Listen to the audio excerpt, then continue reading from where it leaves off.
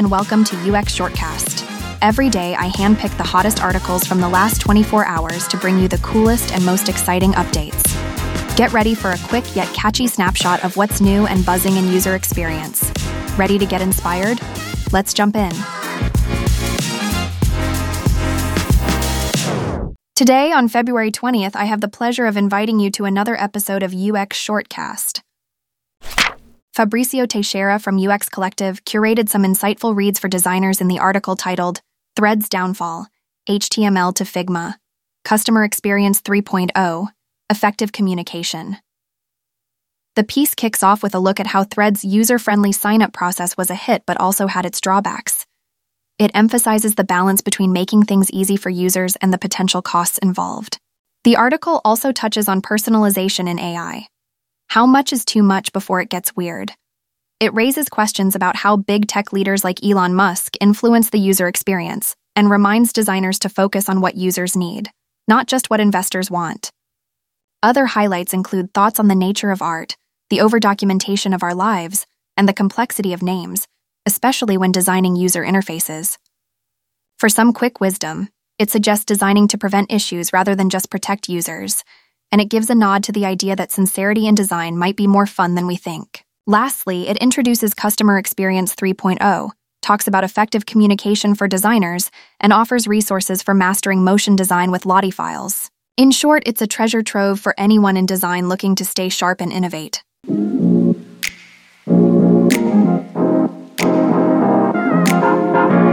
In Interaction Footprint, a new tool for measuring design, Haysam Andalib from AT&T's design team talks about a smart way to check if new designs for selling phones in stores are better than the old ones. They had this old system, Opus, for 20 years, and it was getting tough to use because they sell so many different products now. They wanted to switch to Salesforce, but they needed to prove it was worth it and not just make it look like the old system. Haysam created a tool that looks at how hard each step is for folks using the system. It uses well-known design rules to score each step from easy to hard. Then, he draws it all out, showing where the design is good and where it's giving people a headache.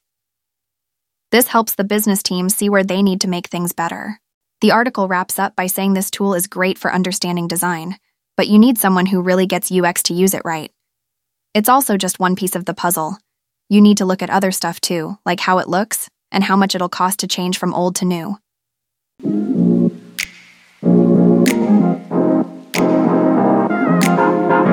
In The Impact of Your Work is Felt Far Beyond the Screen, by Mike Curtis, the main point is that the work of a designer is super important and affects a lot of people.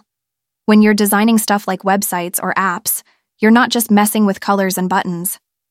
You're making things easier or harder for folks like a mom buying food online or a kid learning on a tablet far away.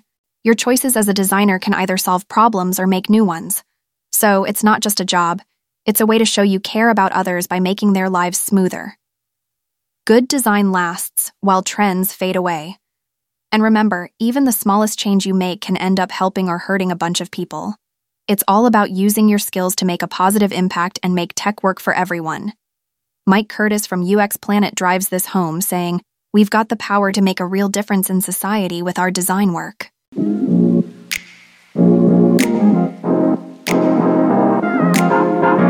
Calvin over at UX Planet penned 50 UX UI portfolio intros you can borrow from top tech company hires. It's like a cheat sheet for designers to make a killer first impression when they're looking to get hired. It's crucial because it's the first thing recruiters see, and you gotta make it count or you might lose your shot at the job. The article breaks down intros into short, medium, and detailed lengths, depending on where you're putting it, like on your resume or LinkedIn. Key points? Tell them who you are, what you do, where you're at, your city, and what fires you up. Mix and match styles until you find one that fits you like a glove. Remember, it's about selling yourself the right way, not just listing your skills.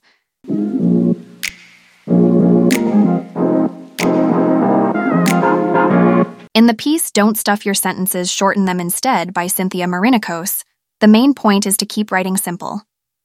Cynthia tells us that when we write, we often pack too much into one sentence. This habit makes it hard for people to get what we're saying, especially when they're trying to do something or find info on websites or apps. She explains that we've been taught to write complexly to sound smart or to fill up space, but this just ends up slowing down the reader. Cynthia's advice: use plain language. This means writing clearly with shorter sentences so readers can quickly understand and act on what we write.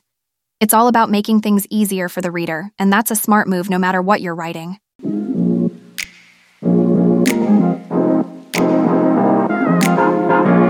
Sadia Minhas in Disabled Buttons UX, Usability Issues and How to Avoid Them, talks about how those grayed out buttons on websites can be real head-scratchers. They're meant to show you can't click them yet, but they often just end up being confusing and making folks feel stuck. The key is to think before slapping one of those buttons on a page. Can we do something smarter? If we gotta use them, let's make it super clear why they're off limits and how to fix it. Like, if you're filling out a form and can't submit it, the button should tell you what's missing, not just sit there looking broken. And for folks with vision problems, those faded buttons are a nightmare. Sometimes it's better to hide the button completely or replace it with something more helpful. The bottom line: keep things simple and clear so everyone knows what's going on.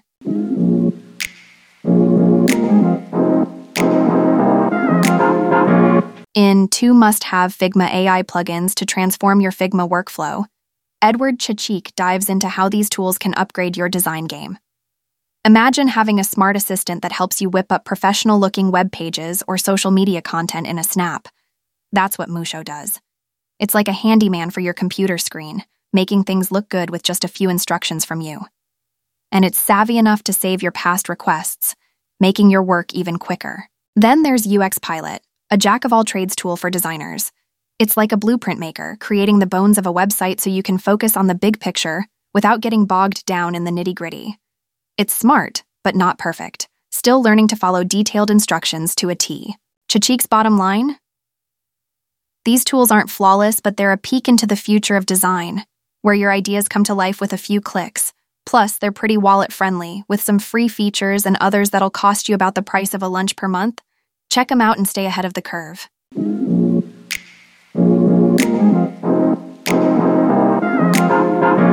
In Start With Why: How Understanding Purpose Transforms UX by Avi on UX Planet, the big idea is that good tech stuff isn't just about what it does, but why it matters to you. Think of it like this: when someone shows you a new gadget, you want to know how it's going to make your life better, right? That's the why. This article says when designers focus on that, it's like giving the product superpowers. It makes things clearer, boosts your confidence, connects with you on a personal level, stands out from the crowd, and gets you pumped to use it. So when making or choosing tech, remember that the why is key to a great experience.